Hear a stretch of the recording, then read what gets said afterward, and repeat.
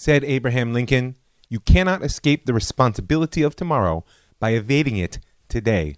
Well, there's a whole lot of things that we're all responsible for, and I'm not looking to evade a one of them. I'm Rav Mike Feuer, and this is The Jewish Story. Season 4, Episode 20, The Domestic Aftermath. You know, if I had to use one word to describe the state of Israeli society in the wake of the Yom Kippur War, I might choose demoralized. And the Egyptians and the Syrians had been stopped, but 2,500 Israeli soldiers had sacrificed their lives to stem the tide. The fighting was over, but massive numbers of Israeli forces still remained in the field, entangled in often precarious positions with both the Egyptian and Syrian lines. And beyond the standing army, thousands of reservists would remain mobilized until well into 1974, and the economic cost paled in comparison to the fact that sons, husbands, brothers had not yet returned home, and therefore the mourning couldn't really begin.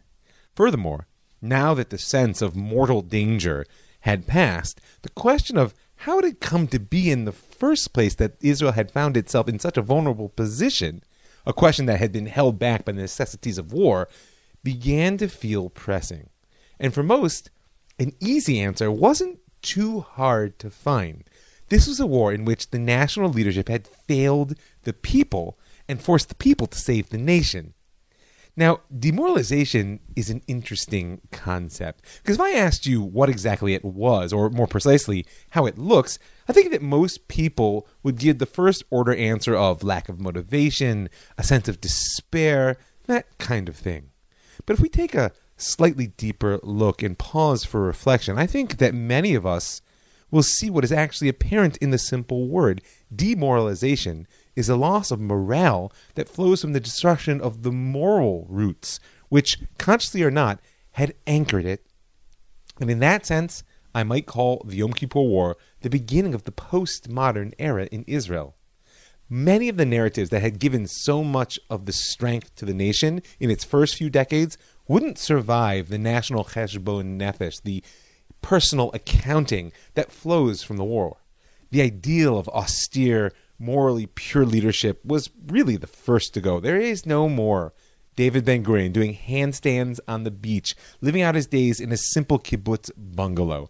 Now we have general politicians with travel expenses and accounts and fancy cars. And with that image will fade a belief in visionary and ideologically motivated leadership. The sense of a political rot is on the rise. Also gone will be the myth of the invincibility of the IDF. Despite the fact that the Yom Kippur War is seen by most military historians to be a far greater achievement than the victory of 1967, that's not how it felt in the winter of 73-74, and it isn't how the war is perceived today by most.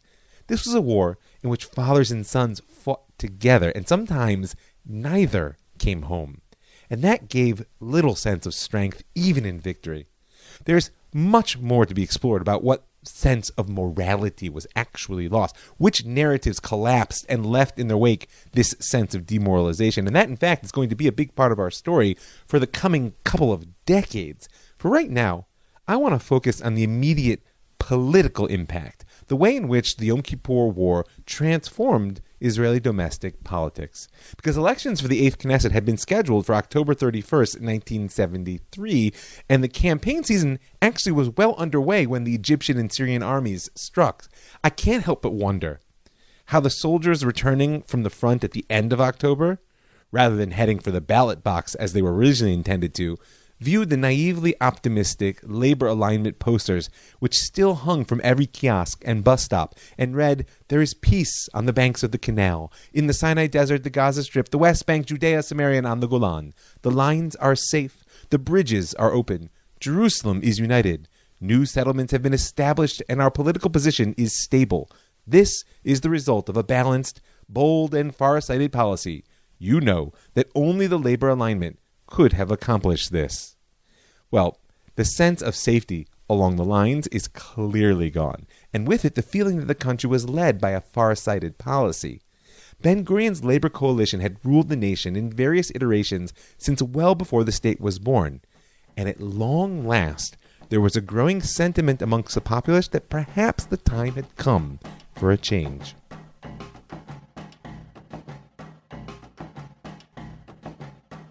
Early in November 1973, not long after the war's end, Charles Moore flew out of Lod Airport bound for New York City. It's really nothing exceptional. Moore was a correspondent for the New York Times and surely went back regularly to check in with his editors and just touch base with home. Nothing exceptional, except for the fact that Moore was carrying with him the copy for an article he had written only days before. It was not only unusual for an international reporter to file his copy by hand. In this case, it was actually illegal. To this very day, Israel's military censor has extraordinary powers and discretion concerning publication of anything within the country which may have bearing on her national security, which meant that in 1973, considering the state of technology, the really juicy stuff had to be filed from abroad.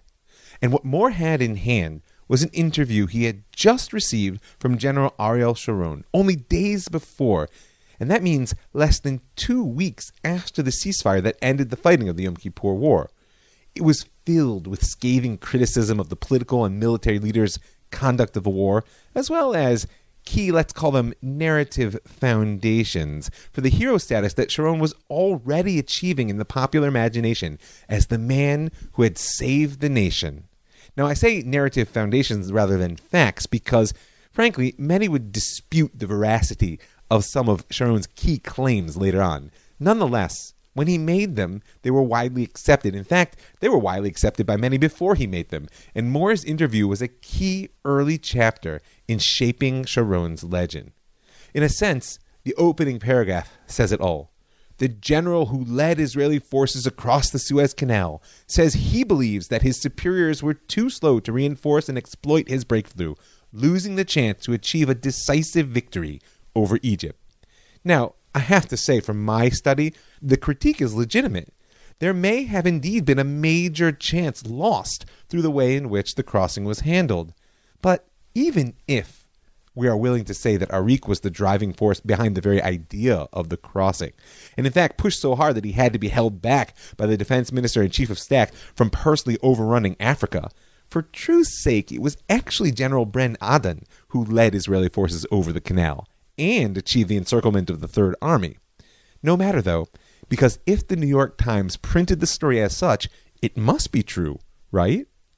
Now, speaking of popular imagination, you can know much about a people by how they picture their heroes. And Moore's description of Sharon during their conversation is both powerful, specific, and perhaps deeply problematic. Seated in a trailer, he wrote, at the forward command post of his reserve division in the Egyptian desert, and gripping a lighted cigar like a field marshal's baton, he talked over plastic cups of cognac and hot tea.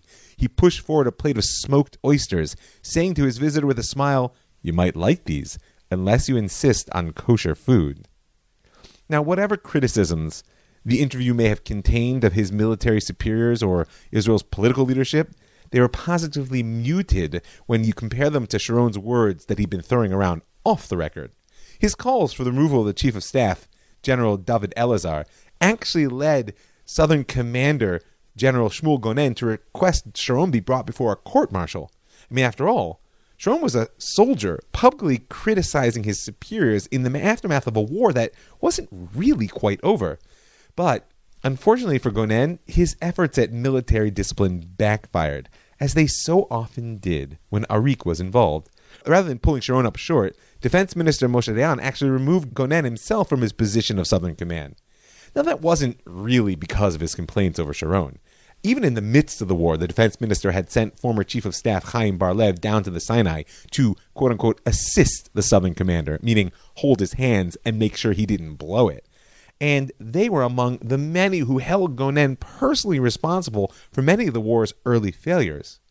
But in this interview, Sharon wasn't interested in how the battle had been managed. He had things to say about the war. Speaking of the first grim hours on October 6th, Sharon told Moore, "What happened to us should not have happened."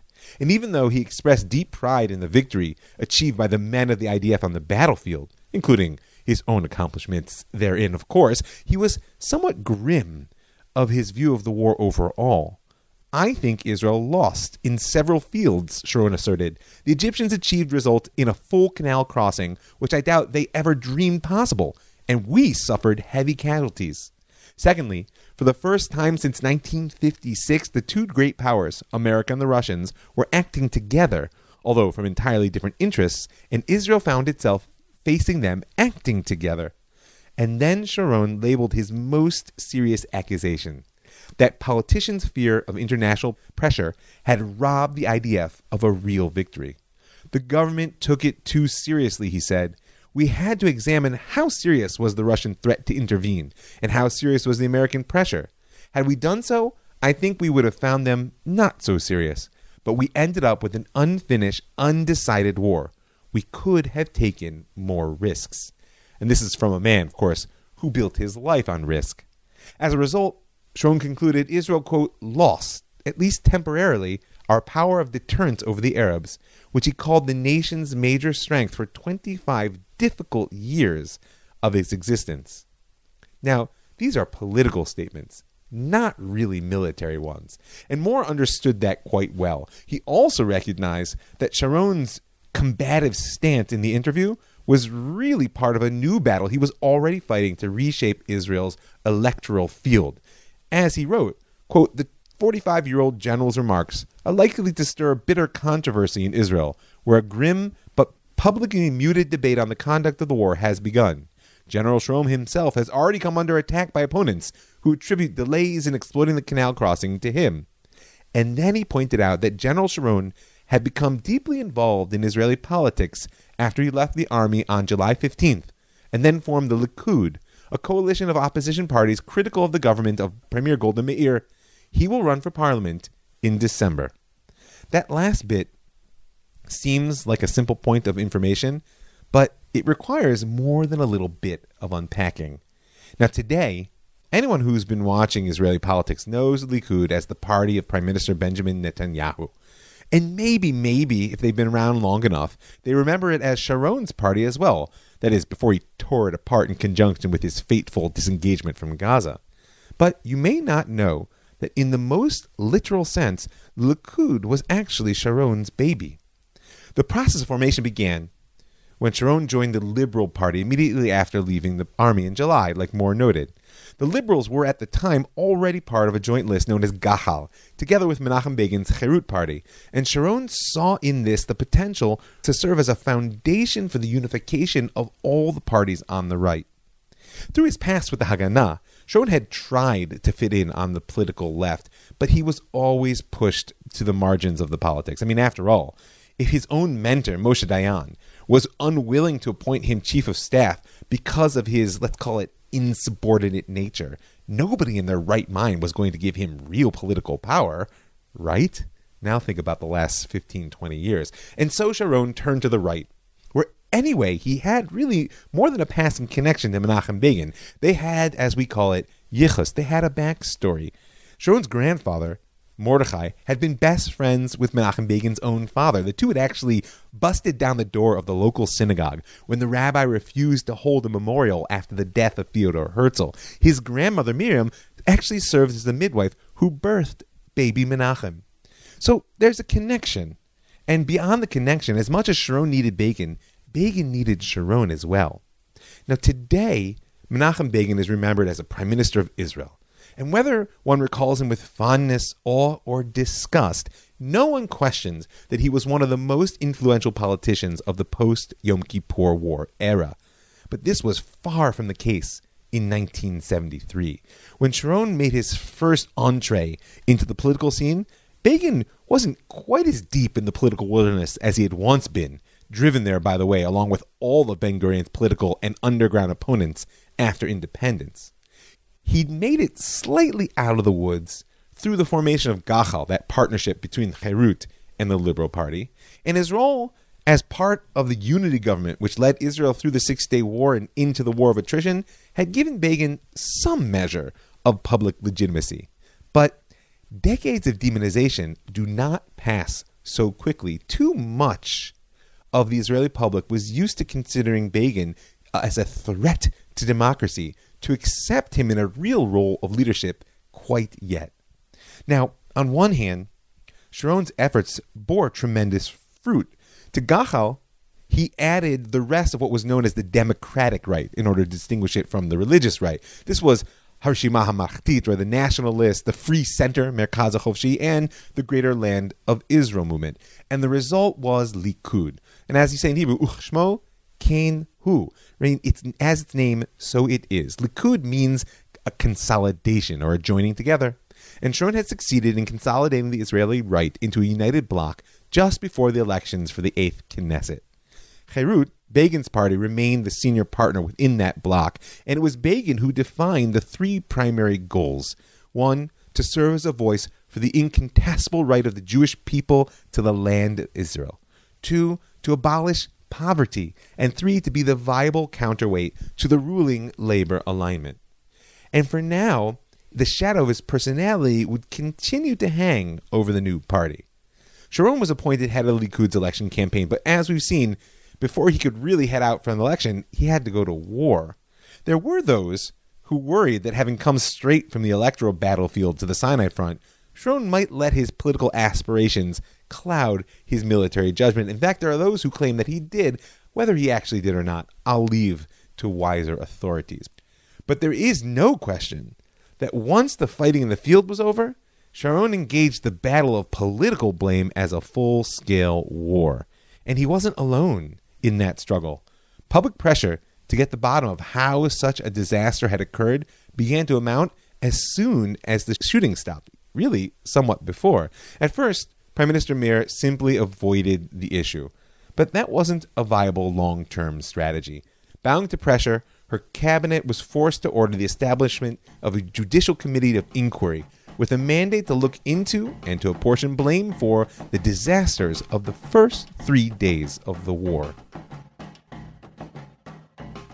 On November 18, 1973, the Attorney General of Israel completed his consultations about the language of the mandate vesting power in a commission of inquiry into the failures of the Yom Kippur War. In a strange twist of, call it fate or divine irony, the very same day, former Prime Minister David Ben-Gurion suffered what would prove to be a fatal cerebral hemorrhage, and his death 2 weeks later was almost lost in the social upheaval surrounding the aftermath of the war. Despite the fact that he died almost unnoticed, Ben-Gurion's passing marked the end of an era. And even though it will still take a few more years until the labor Zionist political machine that he created, the one that had ruled the state and its institutions uncontested for 4 decades, even before it was a state, it would take a few more years, as I said, to finally crumble. I can't help thinking that his stroke and the launching of the Agranat Commission, as it was known, coming on the same day, is nothing short of an echo of the divine voice. The Agranat Commission was named for its head, Shimon Agranat, who in 1973 was serving as Chief Justice of the Israeli Supreme Court. Agranat's an interesting character. He was born, actually, in 1906 in Louisville, Kentucky, of all places. He grew up in Chicago, studying law there, and eventually receiving his J.D. from the University of Chicago in 1929. Now, it's true, he thought of himself as a Chicago guy his whole life, but I can't help wondering if there wasn't something in the water of Louisville that produced jurisprudence, because after all, Agranat and his older contemporary American Supreme Court Justice Louis Brandeis were both Jews from Louisville, of all places. Now, Agranat made Aliyah to Haifa in 1930, at the height of the British Mandate, and he served in various legal and judicial positions under the British until the state was declared in 1948, where he was appointed the youngest judge in the newly formed Supreme Court. By the time of our commission, 1973, Agranat had been president of the Supreme Court for 8 years. And like his fellow justice from Kentucky, he was known as a champion of freedom of speech and of democratic rights in general. In fact, he served as the president of Israeli Association for Human Rights until his death in 1992. Nonetheless, there are many things which distinguish Israeli democracy from American and other global democracies, even for such an avowed defender of classical liberal values. In fact, one of Justice Agranat's best-known decisions was in the case of Israel versus El Ard, in which he held that an Arab party avowedly opposed to the existence of Israel as a Zionist state could not be allowed to take part in the political process. And political process is what our story is all about right now, or really the lack thereof. Prime Minister Golda Meir's cabinet was frozen in place at the end of the war, seemingly incapable of taking individual or collective responsibility for what was becoming increasingly seen as a national disaster. Only Minister of Justice Jacob Shapiro managed to take action by submitting his resignation, after failing to persuade Moshe Dayan that he himself should assume responsibility and resign. And so it was that Agranat found himself at the head of a commission of inquiry fitted with judicial powers to subpoena witnesses. Now, the law provided that the head of the commission choose its members, and Agranat first chose fellow Justice Moshe Landau, who was his colleague and confidant since their days on the Haifa Magistrate Court.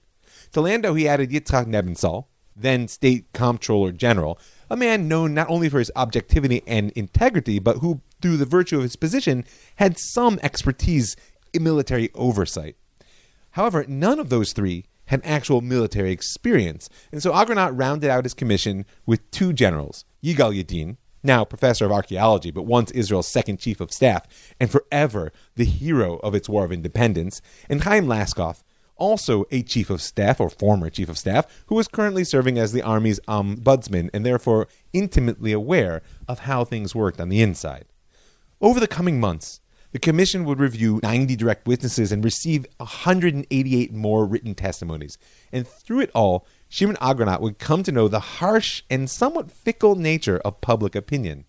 From the relatively secluded and really venerated position of Chief Justice, he now found himself thrust out into the public eye, and in the end, labeled as a collaborator, charged with participating in a cover-up, even accused of partiality. The worst thing you can really say to a judge. It puts me in mind, frankly, of the abuse heaped on the prophets of Israel. Not that I'm putting Shimon Agranat and his compatriots in that category, but it's worth appreciating the parallel which does exist. I mean, the prophetic institution existed specifically in its relationship to the monarchy in the later days, and their role was really a built-in moral check on the power of the kings. In the same way, the 1968 Commission of Inquiry Law, which gave the Agranat Commission such broad powers, the ability to cause witnesses and compel them to testify if they refuse, is quite powerful. That was an expression of a deep understanding within Israeli society that there's always a need that there be someone to speak truth to power. But since so many people prefer power to truth, or at least are cynical enough to believe that there's really only power versus power in the world and not power versus truth, the inquiry was surrounded by harsh criticism almost from the outset. And by all accounts, Agranat bore the personal attacks with characteristic dignity and reserve.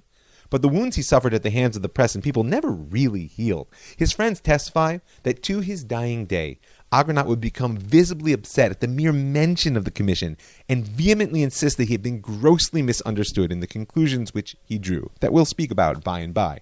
But here at the outset, at least, the commission was greeted with high hopes. The media and the politicians praised Agranat's choices for the committee, and the daily paper Haaretz wrote, quote, that the commission gave Israel, quote, a chance that the painful blow we have suffered will turn into an invigorating act. If that's not a parallel to the prophetic institution, which is able and really meant to transform failure into a deeper sense of divine intimacy and moral clarity, then I don't know what is. Now, that same editorial noted that though the commission had been launched in record time, less than a month after the ceasefire took hold, it was nonetheless unlikely that there would be enough time for them to draw any conclusions before the upcoming elections for the Knesset, which had been pushed back to the 31st of December. And in the end, they were correct. The Commission's interim report was not published until April of 1974, but neither the editors of Haaretz, nor the members of the Agranat Commission, or the politicians in the government could know that no matter what conclusions would be drawn officially, one way or another, change is in the wind. In October of 1972, Prime Minister Golda Meir gave an interview to Italian journalist Oriana Fallaci. It's a worthwhile conversation to read in full if you can get your hands on it. But for present purposes, I'm interested in a simple question which Fallaci asks, will you really retire? Now, Miss Meir had led the Israeli government since Levi Eshkol's sudden death in 1969, and she had poured all of her considerable energy into guiding the state through the difficult, last 3 years. This, of course, on top of a lifetime of Zionist activism and government service. So her answer really came as no surprise. She said, "I swear to you, look, in May of next year, I will be 75. I'm old. I'm exhausted. I cannot continue in this lunatic pace forever. If you would have known how many times I say to myself, the hell with everything, the hell with everybody. I've done my share. Now let others do theirs. Enough, enough, enough. If I've stayed until now, if I'm here for another minute, it's out of a sense of duty and for no other reason. Yes, there are many who do not believe that I will leave. Well, let them start believing. I will even give you a date, October 1973. There will be elections, and immediately after them, goodbye." Well, as we already noted, there were no elections in October of 1973, and by December, when they were held, apparently something had changed in Prime Minister Meir's outlook.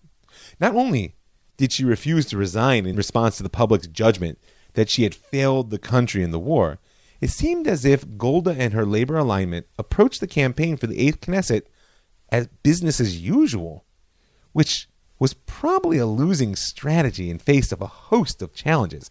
Before the war, the electorate populace had been primarily concerned with the economy and the rise of international terrorism.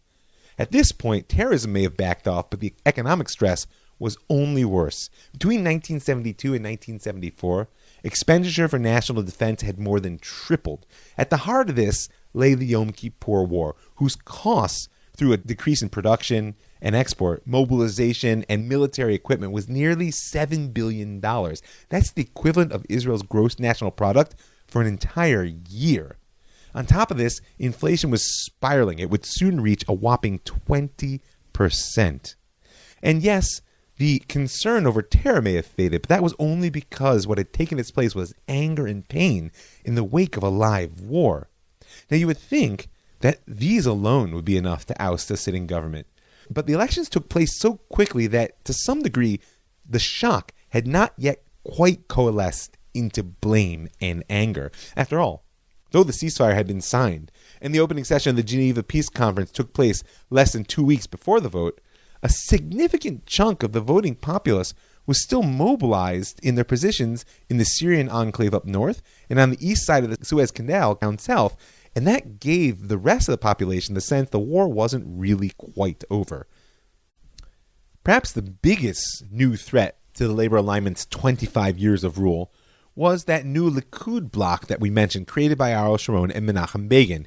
You may recall that back in episode 10, Begin had resigned from Prime Minister Meir's unity government in 1970 in response to the Rogers Plan that ended the war of attrition, and in particular, in response to Israel's failure to stop Egypt's placement of surface-to-air missiles along the Suez Canal in direct violation of the Rogers Plan. Now, that decision left Begin not only free of any association with the events of the war, but looking positively prophetic in light of the dire predictions he had made of the consequences of ignoring Egypt's actions, predictions which had unfortunately come so terribly true. And the prophetic was always Begin's favorite pose.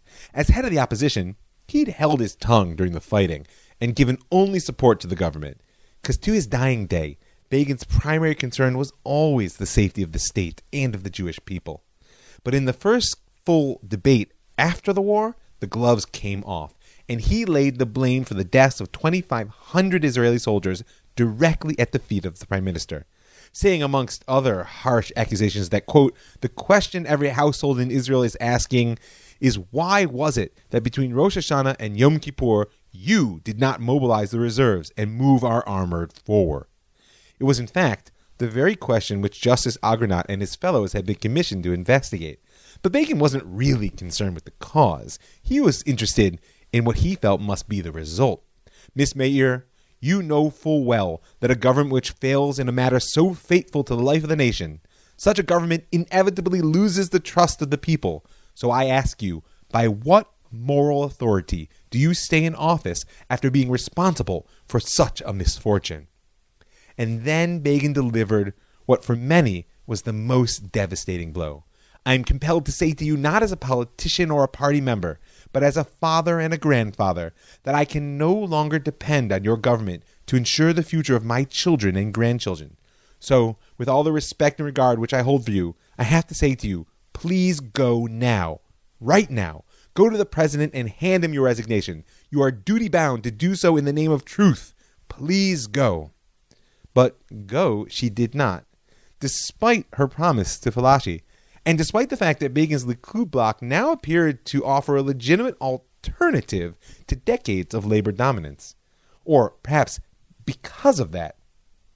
Begin had vocally objected to the ceasefire agreement signed at Kilometer 101, which in his eyes had snatched victory from the hands of the IDF. He was also vehemently opposed to the emergent Geneva peace process, having learned from an early age that no Jew who understood history would put his safety, let alone that of the entire Jewish state, in the hands of the international community. And because of this, Prime Minister Meir was able to position her labor bloc as the leadership committed to peace, and to paint Begin and the Likud as those rejecting it, if not ones outright hungry for war. It's a distinction which would carry through the next 3 decades of struggle between the Labor and Likud. And as the Labor election slogan declared, even a responsible government can err, but to elect an irresponsible government would be a grave error. Or, as Prime Minister Meir would say in her first speech to Knesset after her re-election, the Likud faction opposed Israel's acceptance of the Security Council resolution of 22nd October regarding the ceasefire. They objected to the government's decision of 17 December on Israel's participation in the Geneva Peace Conference and opposed the signing of the agreement for the separation of forces on the Egyptian front. In this period, the country needs a government whose policy is guided by a striving for peace, a government which has the capacity both to decide and to act in the international sphere. Now, I said her first speech after her re-election because despite the trauma of the war, and despite the growing sense amongst the public that she herself was personally to blame, Prime Minister Golda Meir's labor alignment emerged from the 1973 elections as the largest Knesset faction and succeeded in forming Israel's 17th government. Now, that's not to say they didn't pay a price at the polls. The alignment won 51 seats, down from 56 in the previous election, which is a real drop. But Begin's Likud captured 39, an enormous leap from the 26 that Gahal had held in the 7th Knesset.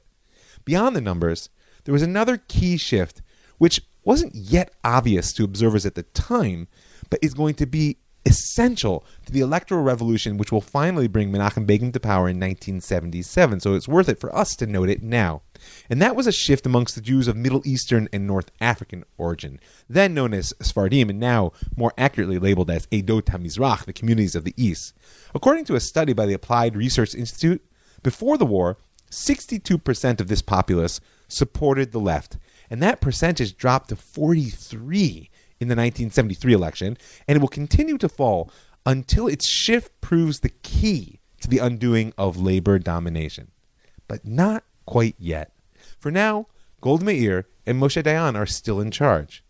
Now, I have to say, it's reasonable to attribute their victory to the incredibly short period between the end of the war and the elections, meaning it hadn't really set in what had happened, and perhaps to a sense of public hopefulness that if the war had been bad, at least the Geneva Peace Conference offered a hope for end of the war altogether. Nonetheless, one of my favorite expressions is, many a slip twixt the cup and the lip. Winning an election and building a stable government are in no way the same thing. That's something, of course, we today know all too well. And despite the labor victory, public anger against the Prime Minister and the Defense Minister was on the rise. All it needed to bring about real change was a leader. In February of 1974, 4 months after the ceasefire had been signed, Captain Moti Ashkenazi was finally released from active military duty. Now, Ashkenazi was already somewhat of a popular hero by that point. As the commander of the Budapest outpost, the furthest north fortification along the Bar-Lev defensive line, he was the only one whose position had not fallen or been abandoned during the war.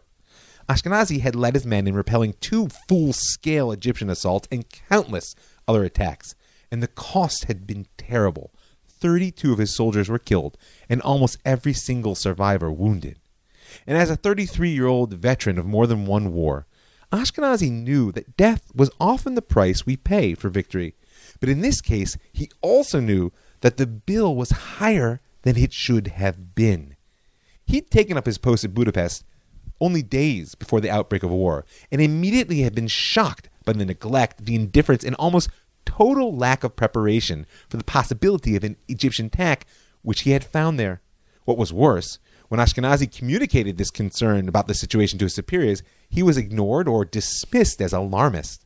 As he would later say to a reporter, "The men in my unit who were killed died because of 6 years of neglect that preceded the war.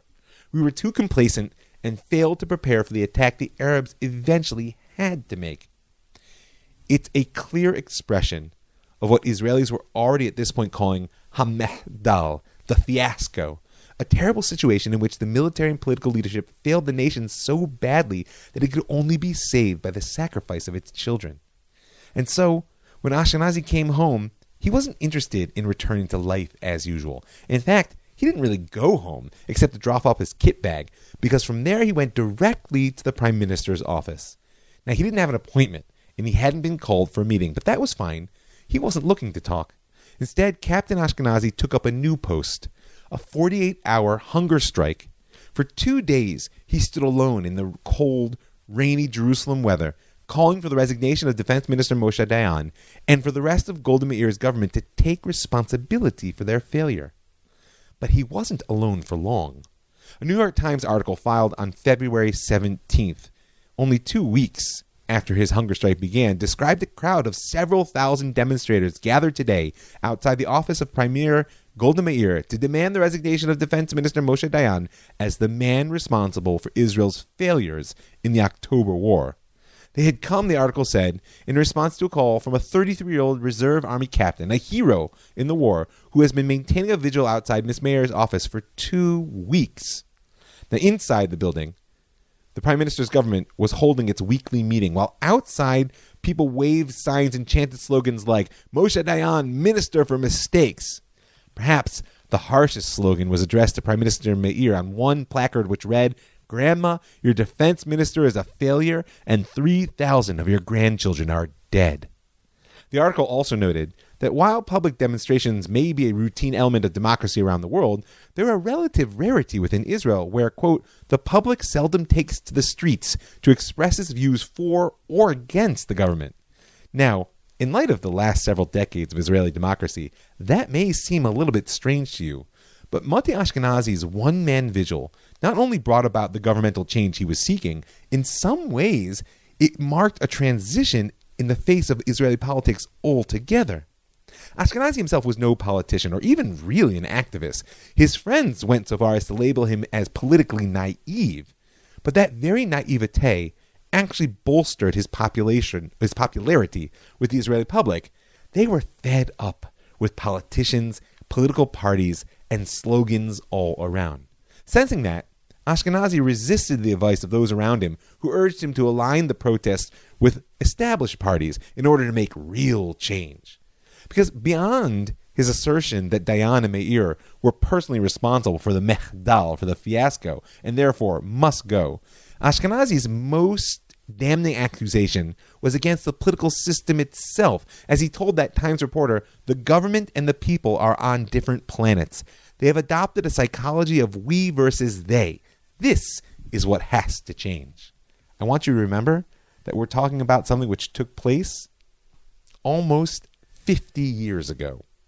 As February passed, Ashkenazi went from frontline war hero to national political figure through his one-man protests, which became a movement. He dubbed it Israel Shelanu, our Israel, and was very careful that aside from his calls for personal resignation, to steadfastly refuse to take stances on the political questions of the day. Instead, his goal was, as he said, to represent the whole country, city dwellers and country people, religious and not. Basically, anyone and everyone who felt a need for grassroots activism, who had a desire to root out, as he said, the negligence and corruption which had taken hold of government. Now, it's important to know, especially in light of what comes ahead, not in this episode, but in those that lie forward, that despite his disavowal personally of any intent to enter politics, the time was ripe for change. A poll taken at the beginning of April indicated that a quarter of the electorate was ready to cast its vote for the new protest movement if they could offer candidate lists in the next election. Remember that when we get to the political revolution of 1977. But in the end, Ashkenazi got what he was after without having to wade into the muddy waters of the Knesset. On April 1st, the Agranat Commission issued its initial 25-page interim report. As a first step, the commission had limited itself to examining the intelligence factors and the state of preparedness in the lead-up to the war. And furthermore, when considering the two possible loci of responsibility, government and the military command, the commission further limited itself to a focus on the military. They had started by asking, did Golda Meir and Moshe Dayan bear responsibility because of their failure to expect the attack? But in the end, the commission decided that that was a question which didn't really fall within its jurisdiction. Governmental responsibility was a political question, and only the political institutions, the Knesset, political parties, the cabinet, were really empowered to decide it. And thus, the commission left it to the people and their representatives to judge whether the state leadership was accountable for the Mechdal. But when it came to the military, they were far less hesitant. The military command were government employees, not elected representatives like Meir and Dayan, and therefore the commission had no problem passing judgment on their behavior. Here, their words were clear and unequivocal. The chief of staff, the head of military intelligence, 2 brigadier generals, and several lower officers were specifically found responsible for the mishap, and the commission recommended their discharge. They noted that the military command had all the information necessary to foresee the attack, but had failed to read the writing on the wall because of that prevailing conception. The conception we've discussed so many times. Egypt won't go to war until its air power matches Israel's. The other Arab countries won't go to war without Egypt. And giving Israel's military superiority, the regular army can handle anything the Arabs throw at them until the reserves are mobilized. All of that, of course, had collapsed. But because the army allowed themselves to be blinded by the conception, the commission held the generals had to go. However, rather than satisfying the public, the interim report actually further fueled its wrath. People were unable to comprehend how it could be that the cabinet would be absolved from such a colossal disaster and let the military command take all the blame. The sense was that the results were grossly unfair and that some sort of politically motivated double standard must have been applied, which deepened the crisis of trust between the political leadership and the majority of the people. Following a week of intense public debate and finger-pointing, Prime Minister Golda Meir addressed the Labour Party meeting, and just 1 month after forming the 16th government of Israel, following the December 1973 elections, announced her resignation. 5 years are enough, she said. I've come to the end of the road. It's beyond my strength to continue carrying the burden. Now, this wasn't just a personal decision. In the end, the power brokers within the labor alignment had been unable to negotiate a graceful removal of Moshe Dayan from the position of defense minister in a way which wouldn't split the party and ruin all of their power. That, together with the unprecedented scale and vehemence of the new protest movement, left Prime Minister Meir feeling that the political system itself was in need of a change. And as she warned in her resignation speech, there is, quote, a ferment which cannot be ignored. Now, I also have to imagine that despite Israel's victory and the role that she really did play in it, Golda Meir's heart was broken by the great cost of the war. And I want to end on that note. You know, on the eve of Yom Kippur in 1973, Prime Minister Meir had sent a letter to the bereaved families of the IDF. It was a traditional act for the Prime Minister to do before the Day of Atonement. It was dated October 5th. And it read, "Your pain is the pain of the entire nation. Our main concern is achieving peace for Israel. The memory of our loved ones motivates us to do anything in our power so that there be no more casualties. And we know no more bereavement." Now, only months later, there were 2,500 more dead. And no matter what the justice of the claim, Golda Meir was held responsible. So I want to thank a few people. I want to thank all the folks that give their hard-earned money to help make this show happen and keep it free and widely available. I want to invite you to join them right now. Go to my website, jewishstory.co. There in the upper right-hand corner, you'll see a button that says Be a Patron. You can click on that to give a little bit of per-podcast support. Or if you'd like to dedicate a show in honor of someone alive today or in memory of someone who's passed on, send me an email at robmikefoyer@gmail.com or a personal message on Facebook, Rob Mike Foyer, and I'm happy to share with you the details of how you can do so. I want to thank the Land of Israel Network, that's thelandofisrael.com, for building a platform that allows me to reach so many amazing people. I want to thank the Pardes Institute, pards.org.il, for building an educational institution that gives me the privilege of teaching so many fantastic Jews. And I want to thank you for listening. I'm Rob Mike Foyer, and this is The Jewish Story.